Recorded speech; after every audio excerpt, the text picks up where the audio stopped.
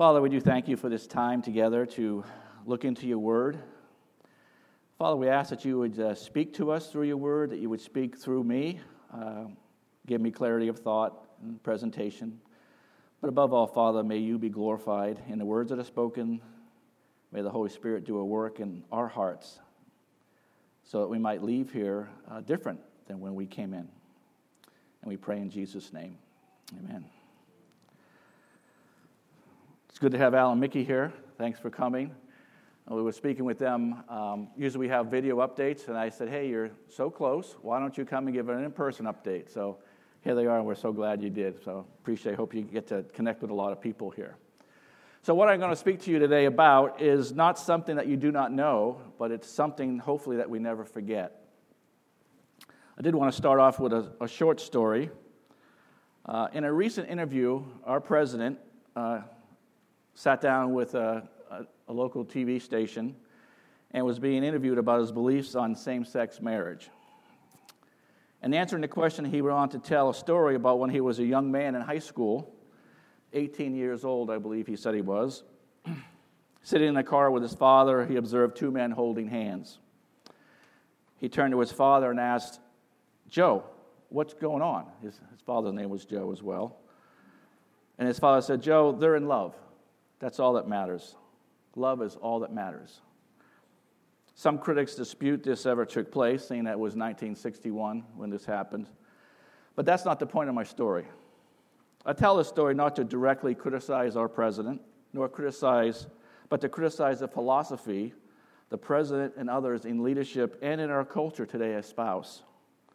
That love is fine no matter where it's directed, and we have no right to object to anyone's personal love. However, as we will see in this passage, there are certain things that the Christians are called to love, and there are certain things that we're called not to love. So if you have your Bibles, let's look at 1 John 2:15, and I'll read from chapter 2:15 through 17. The Word of God says, "Do not love the world or the things in the world. If anyone loves the world, the love of the Father is not in him. For everything in the world, the lust of the flesh, the lust of the eyes, the pride in one's possession, is not from the Father, but is from the world. And the world with its lust is passing away, but the one who does the will of God remains forever." In one way, this passage seems to be completely out of place and almost contradictory in light of the fact that we are Christians. We're not only just to love, but we're to love enthusiastically. We are called to love like nobody's business. We love because God is love. We love because God first loved us. We love the Lord our God with all of our heart, our soul, and our mind, and our strength, and we're even to love our neighbors as ourselves. There are a multitude of commands to love one another in the Scriptures. In fact, that's how the world will know that we are Christians, is by our love one for another. But only our love for one another, but we are to be known because we are supposed to love even our enemies. Paul says in Romans 13, do not owe anyone anything except to love one another. For the one who loves another has fulfilled the law. The commandments, do not commit adultery, do not murder, do not steal, do not covet, and any other commandments are summed up in this commandment: love your neighbor as yourself. Love does no wrong to a neighbor. Love, therefore, is the fulfillment of the law. Then there's the issue of the world that seems to contradict our most beloved verse in John 3:16. For God so loved the world that he gave his only begotten Son, that whosoever believes in him should not perish but have everlasting life. In light of all these verses, this may make the text in our 1 John confusing. It could come as a shock to our sensibilities that we read the words, do not love. It's a command which means that if we violate it, we are in sin. In other words, some loves can be sinful.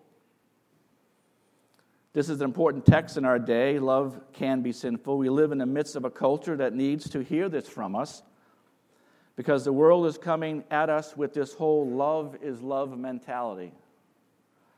In fact, there's a website out there, Love Has No Labels. And from their website, it says, "We believe love is the most powerful force to overcome bias. We celebrate diversity and encourage people to come together because we know together we can create a more inclusive world." So we read this, and the question comes up, well, how can we be against love?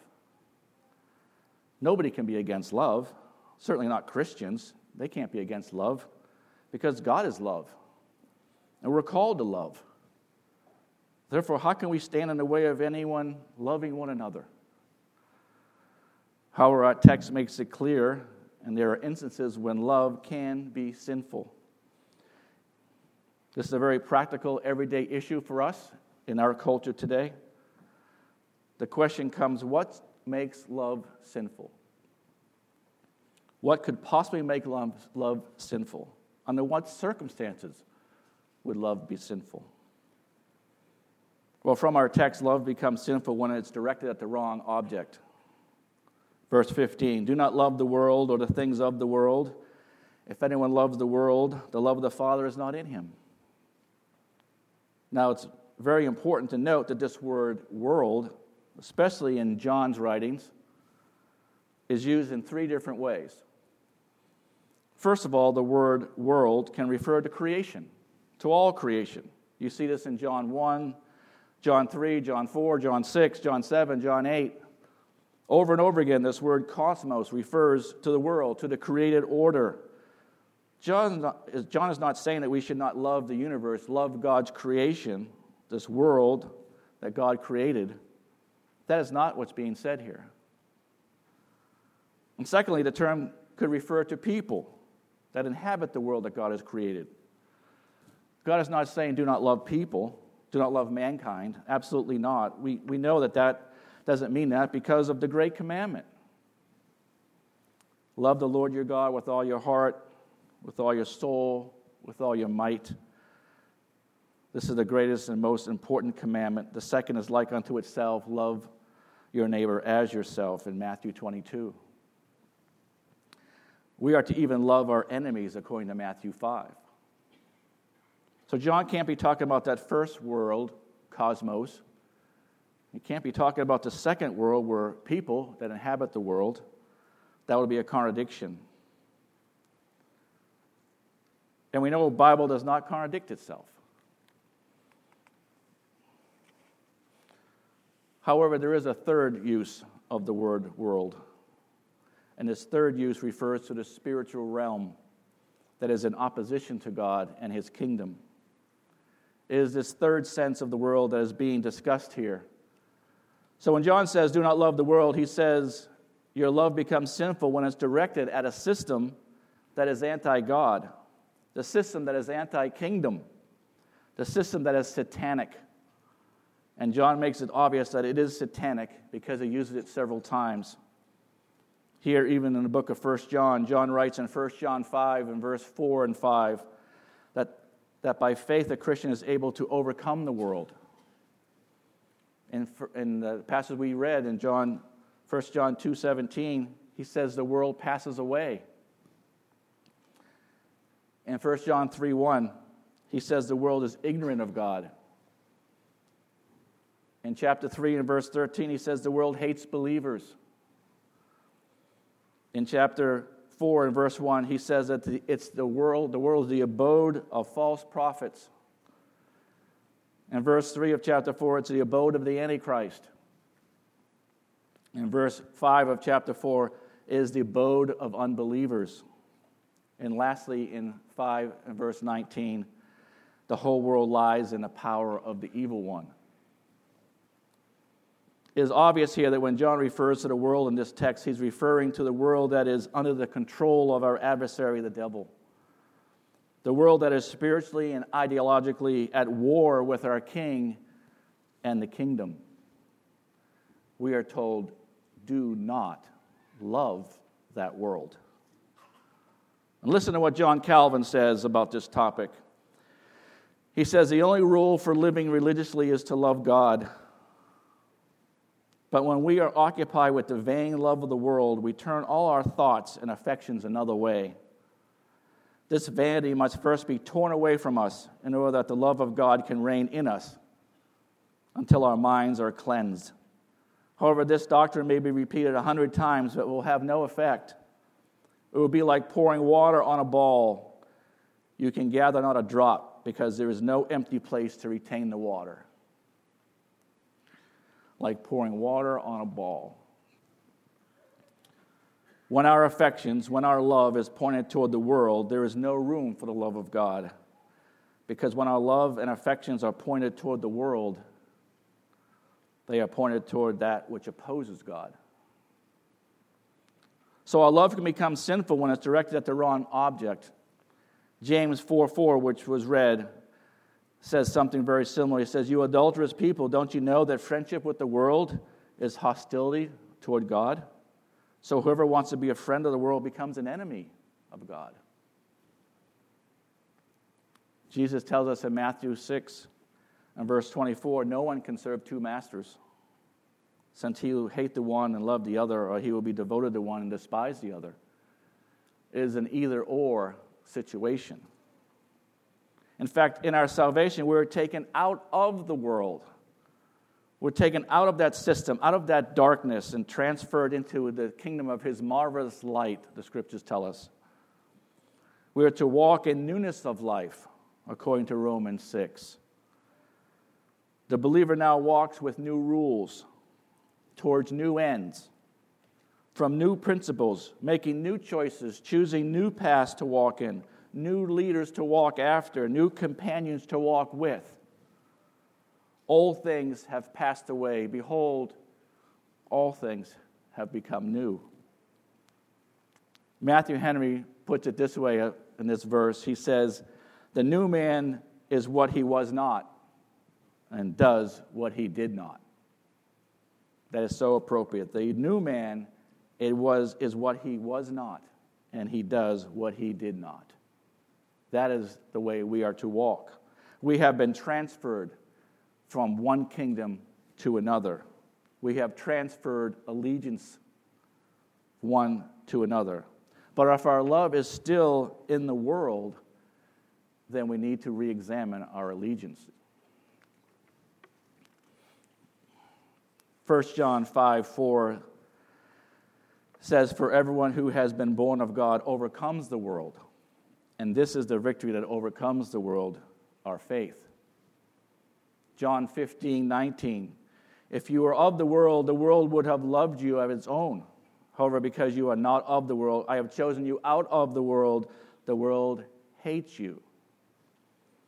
John 17:16, in Christ's priestly prayer, "They are not of the world," he says, "just as I am not of the world. As you sent me into the world, I have also sent them into the world." We have been sent into the world to proclaim the gospel, but we're not of this world, though we are in the world. And we are certainly not to love the world. We need to be careful here because there is a tendency to take this to the wrong direction and remove ourselves from the world altogether. John's not saying don't participate in the world. He says don't love the world. Don't love its philosophies, the attitudes, the values that disregard God and are blatantly against God. We must develop discernment in order to determine the difference between the two. And we need to seek God for his wisdom in this area. A.W. Tozer has a beautiful quote about God's wisdom in this way, which I think is very appropriate for us. "It is vitally important that we hold the truth of God's infinite wisdom as a tenet of our creed. But this is not enough. We must, by the exercise of our faith and by prayer, bring it into practical world of our day-to-day experiences." We need God's discernment and wisdom as we walk daily in this world. But not only does the love become sinful when it's directed at the wrong object, but when it arises from the wrong source. in verse 16 of our passage, "For all of this is in the world, the lust of the flesh, the lust of the eyes, the boastful pride of life, is not from the Father, but from the world." So there's a problem first with the object, and now there's a problem with the source. That this love for the world arises from the world. Just like our love for God and the things of God arise from God. It is God who gives us the capacity to love God, and here we have a love that arises from a different source. The first two categories that are mentioned here, lust of the flesh and lust of the eyes, sinful desires, sinful cravings. But the boastful pride of life, however, that's a sinful behavior. And John moves from the internal to the external. The first two are internal and hidden sins. The last one is a revealed sin. The first two pertain to an individual person. The last one pertains to that person in a community of one another. Again, we need to have discernment. I can love the beauty of a sunset. I can love the beauty of music and art. Those things in this world God has made and has created. I can and I must love people whom God has created in this world. And that is why we have missions. We have people like our brother Al and sister Mickey who work around the world to bring the love of God to people around the world. And we have evangelism and friendship days here that bring people here from our community. But even those loves can be perverted. And so now, of me loving the beauty of God's creative order, now I worship God's creative order. I worship the creature rather than the creator, it tells us in Romans 1. That's when we've crossed the boundary of love. Then there's these boastings, these prides of life. That's when it gets outward. That's when our behavior becomes outward. My cravings, my lusting, and now my boastings. True love can lead me to share my testimony, but pride can make me exaggerate it. True love can lead me to share a story, but my pride causes me to be the center of every story I tell. True love can show gratitude for the things from which God has blessed me with, but my pride can make me constantly give you the price tag of those things so that you're impressed. So our love can become sinful based on its direction and based on its source. But finally, and most importantly, love becomes sinful when it produces the wrong fruit. In verse 17, it leads to the wrong ends. And the world with its lusts is passing away, but the one who does the will of God remains forever. So you have these two opposite ends. On the one hand, you have this world that's passing away, and on the other hand, you have our God who continues forever. Love becomes sinful when it leads to the wrong ends and produces wrong fruit. Our passions become sinful when they are pointed in directions that leads to death and destruction, as opposed to leading to life. Paul tells us in 1 Corinthians 7 and verse 29, "By this I say, brethren, the time has been shortened, so that from now on those who have wives should be as those who have none, and those who weep as though they do not weep, and those who rejoice as though they do not rejoice, and those who buy as though they do not have possessions, and those who use the world as though they did not make full use of it, for the present form of this world is passing away." This leads us back to what I mentioned earlier that is so pertinent in our times. The love is love mentality, especially in the area of the same-sex marriage. How can you be opposed to same-sex marriage when same-sex marriage is just about people who love each other and want to be allowed to express that love? However, that's a love that's pointed at the wrong object, and it's not a love that comes from a God. It's a love that brings glory. It's not a love that brings glory and honor to God. It's pointed at the wrong object, and it comes from the wrong source.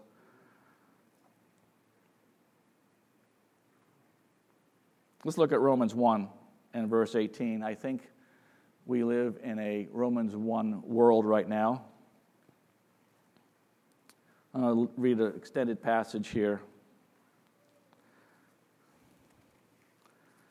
For God's wrath is revealed from heaven against all godlessness and unrighteousness of people who by their unrighteousness suppress the truth. Since what can be known about God is evident among them, because God has shown it to them. For his invisible attributes, that is, his eternal power, divine nature, has been clearly seen since the creation of the world, being understood through what he has made. As a result, people are without excuse. For they knew God, they did not glorify him as God or show gratitude. Instead, their thinking became worthless, and their senseless hearts were darkened. Claiming to be wise, they became fools and exchanged the glory of the immortal God for images resembling mortal man, birds, four-footed animals, and reptiles. Therefore, God delivered them over in the desires of their hearts to sexual impurity, so that their bodies were degraded among them. They exchanged the truth of God for a lie and worshipped and served that what was been created instead of the Creator, who is praised forever. Amen. For this reason, God delivered them over to disgraceful passions, their women exchanging natural relations with unnatural ones. The men in the same way also left natural relations with women and were inflamed in their lust for one another, men committing shameless acts with men and received in their own persons the appropriate penalty of their error. And because they did not think it worthwhile to acknowledge God, God delivered them over to a corrupt mind so that they do what is not right. That is the bad fruit. Pointed in the wrong direction, arising from the wrong source, and producing the wrong fruit.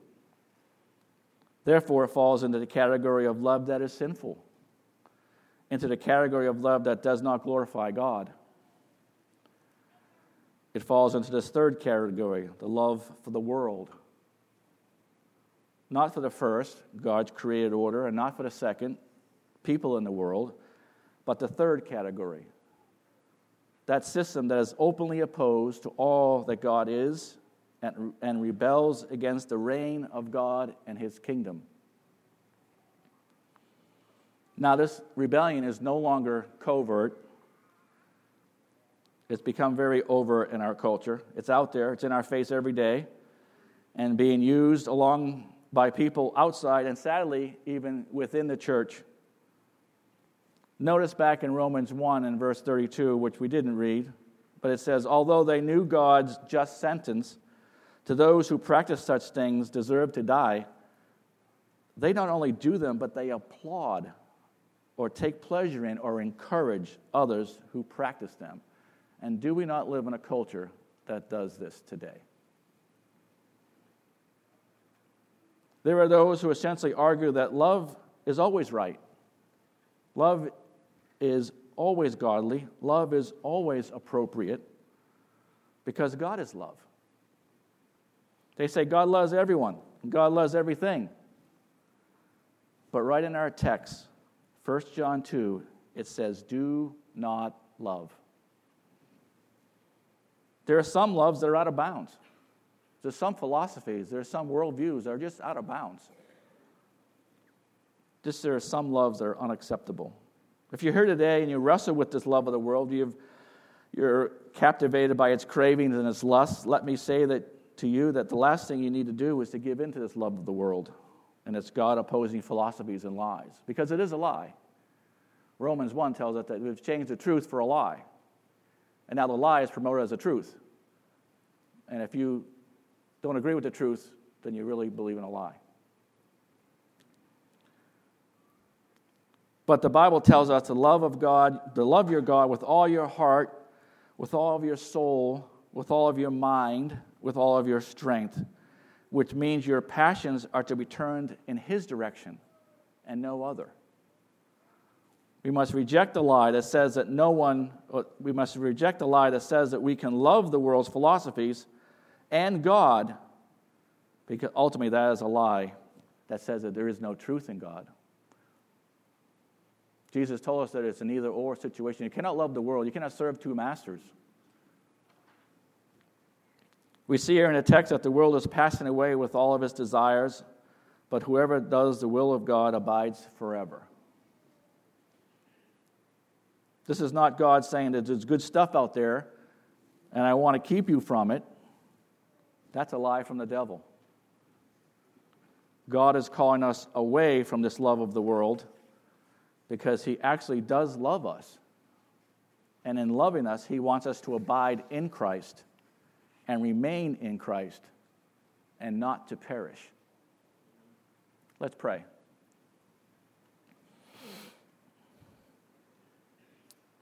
Our gracious God and Heavenly Father, who created this world and everything in it, we bow before you as a humble and grateful people, and we bow before you recognizing that we have a tendency to love the world. We have to battle this not to love the world because we are frail and failing humans. Grant us by your grace, we pray, that we might not only have the wisdom to see the difference and faith to trust you, but also that we might also have the will to deny our flesh and not love the world. Father, I pray that this would not cause us to flee out of the world, but we would be in the world, but not of it. And in so doing, would be distinct and continue to be those who are known by our love for you, love for one another, love for our neighbor, and love for our enemies. Grant by your grace that this may be true of us, for we ask in Jesus' name. Amen.